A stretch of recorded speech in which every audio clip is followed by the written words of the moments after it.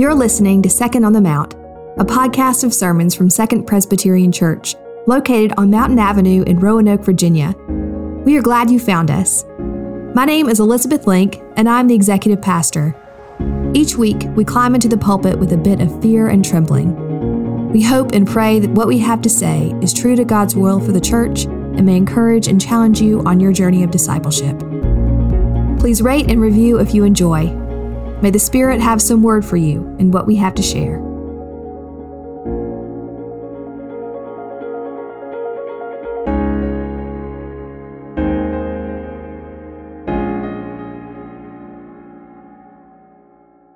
Let us pray. Gracious God, we turn to your word for us. May your Spirit rest upon us. Help us to be steadfast in our hearing, in our speaking, in our believing, in our living. And may this sacrament be for us a reminder of your claim and grace upon our lives. Amen. Our scripture reading for this morning's sermon comes from the Gospel of Mark, chapter 11, verses 1 through 11. I invite you to listen as I read aloud God's word for the church today.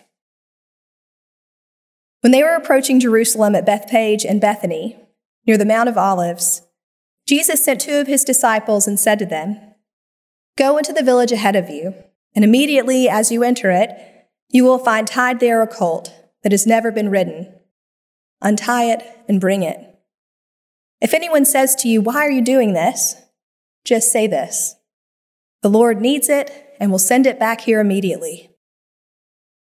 They went away and found a colt near a door outside in the street.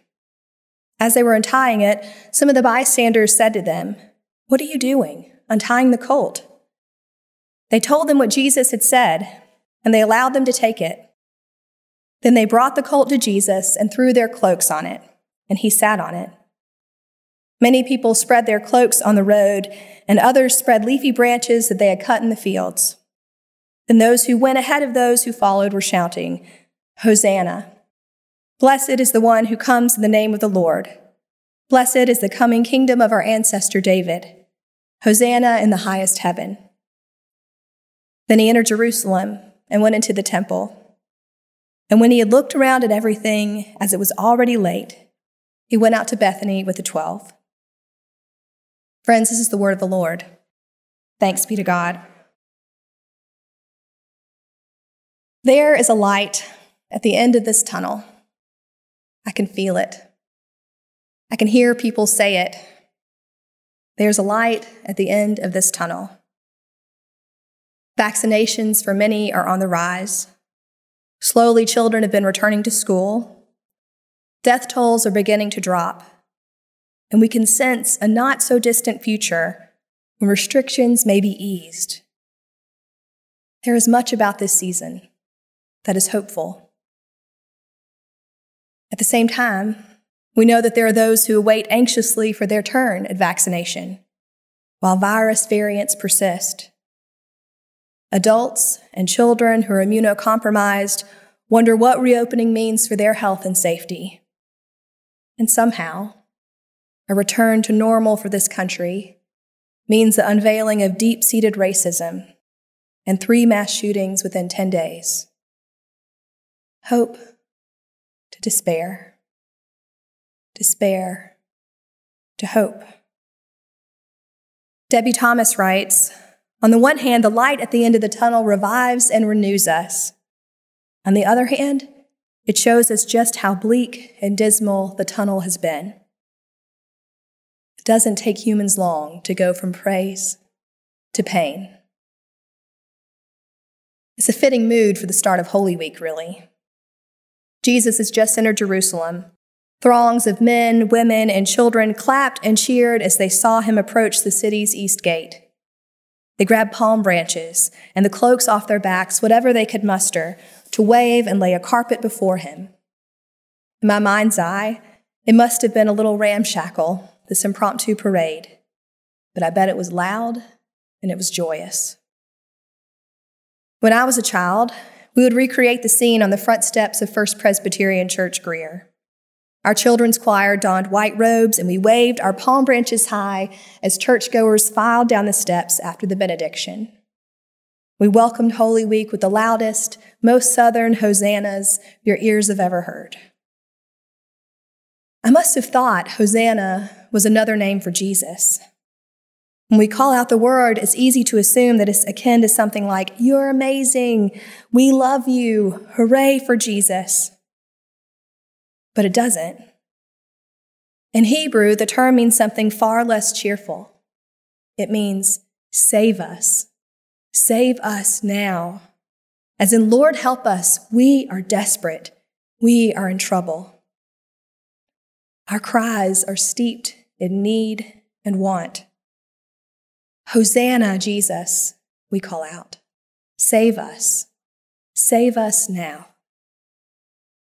If you resonate with this paradoxical feeling, this authentic hope wrapped with honest fear, it is okay, because this gospel is for you.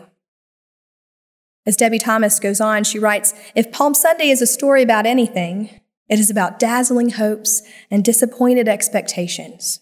It's a story about what happens when the God we want and think we know doesn't show up, and another God, a less efficient, a less aggressive, a far less muscular God, shows up instead and saves us in ways we didn't think were possible." Scripture reveals that Jesus knew what was to come. Maybe not the details of how it would come about, but he knew what these days must hold. From the moment he shares his messianic identity with his disciples, he prophesied his fate. He's even predicted that it would come in Jerusalem. Not that Jesus' mission is to die, but rather Jesus knows that his unbridled attempt at human wholeness has proven too disruptive and too offensive for those who are wielding power. Jesus can only love wide open, and toning down God's healing love is not an option for the Messiah. Sister Helen Prejean is a Catholic nun who accompanies countless death row inmates on their journeys to the end. She shares that from the moment of their conviction, these inmates imagine their deaths 1,000,000 times over. They think about it when they're awake. They dream about it when they're asleep. For her, it's cruel and unusual. Even on the final day, they're reminded of how many hours left, how many minutes, down to the last. She writes that it's like 1,000,000 tiny deaths. I wonder if this is what it was like for Jesus, knowing his days were numbered. In verse 11, we get a small window into his thoughts. Mark says in verse 11, "Then Jesus entered Jerusalem and went into the temple, and when he had looked around at everything, as it was already late, he went out to Bethany with the 12. When he had looked around at everything. If you blink, you'll miss it. It's that verb, he looked. It's the same verse we see earlier in Mark 3, verse 5, when Jesus healed the man with the withered hand on the Sabbath. He looked around at the Pharisees and the Herodians gathered there, and he asked the question, "Is it lawful to heal on the Sabbath?" And when he looked at those Pharisees and Herodians, he knew that they had decided against him, that they had decided to conspire to destroy him. He looked and could see their hardened hearts. It's not an innocent look, but a knowing look. Here in Mark 11, verse 11, Jesus entered the temple, looked around at everything, and he knew. From triumph to disappointment. The crowds cry out, "Hosanna! Blessed is the one who comes in the name of the Lord. Blessed is the coming kingdom of our ancestor David. Hosanna in the highest heaven." For Mark, the meaning of the term Christ denotes royalty. Christ is the Greek version of Messiah, which means anointed one. Kings were anointed. Jerusalem is a royal city, and it was King David who made Jerusalem the capital of the kingdom. His own son, King Solomon, built the first temple in Jerusalem, and the Old Testament consistently calls Jerusalem the city of David.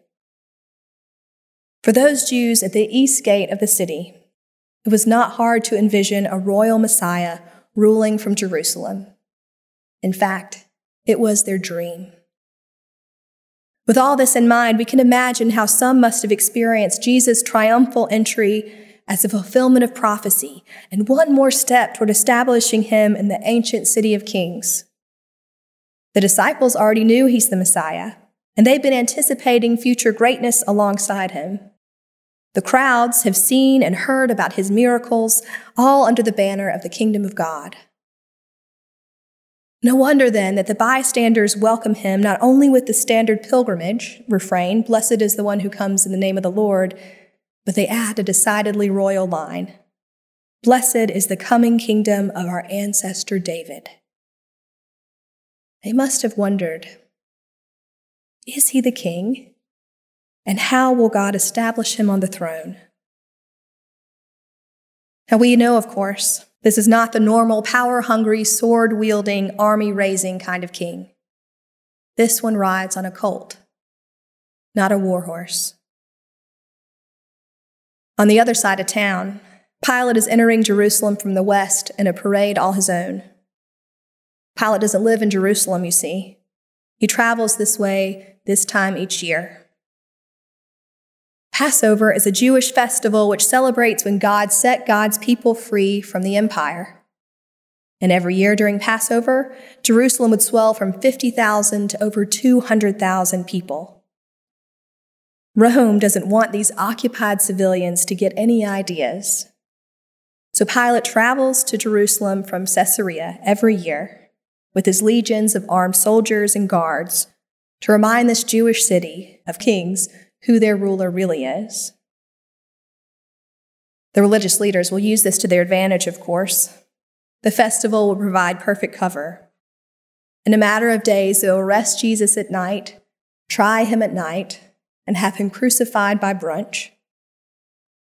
Most of the city would have missed these nocturnal events, and the hope of those Jewish peasants that they may have felt on Palm Sunday would be dashed by Friday morning. Ah, holy Jesus, how hast thou offended? Jesus had come into the city defenseless and weaponless, riding on a donkey. He all but cried aloud that his rule would have nothing to recommend it but love, humility, suffering, and sacrifice. The paradox of this day, of this week, is not lost on us. God on a donkey, dying to live, a suffering king, Good Friday. These paradoxes are precisely what give Jesus' story its shape, its weight.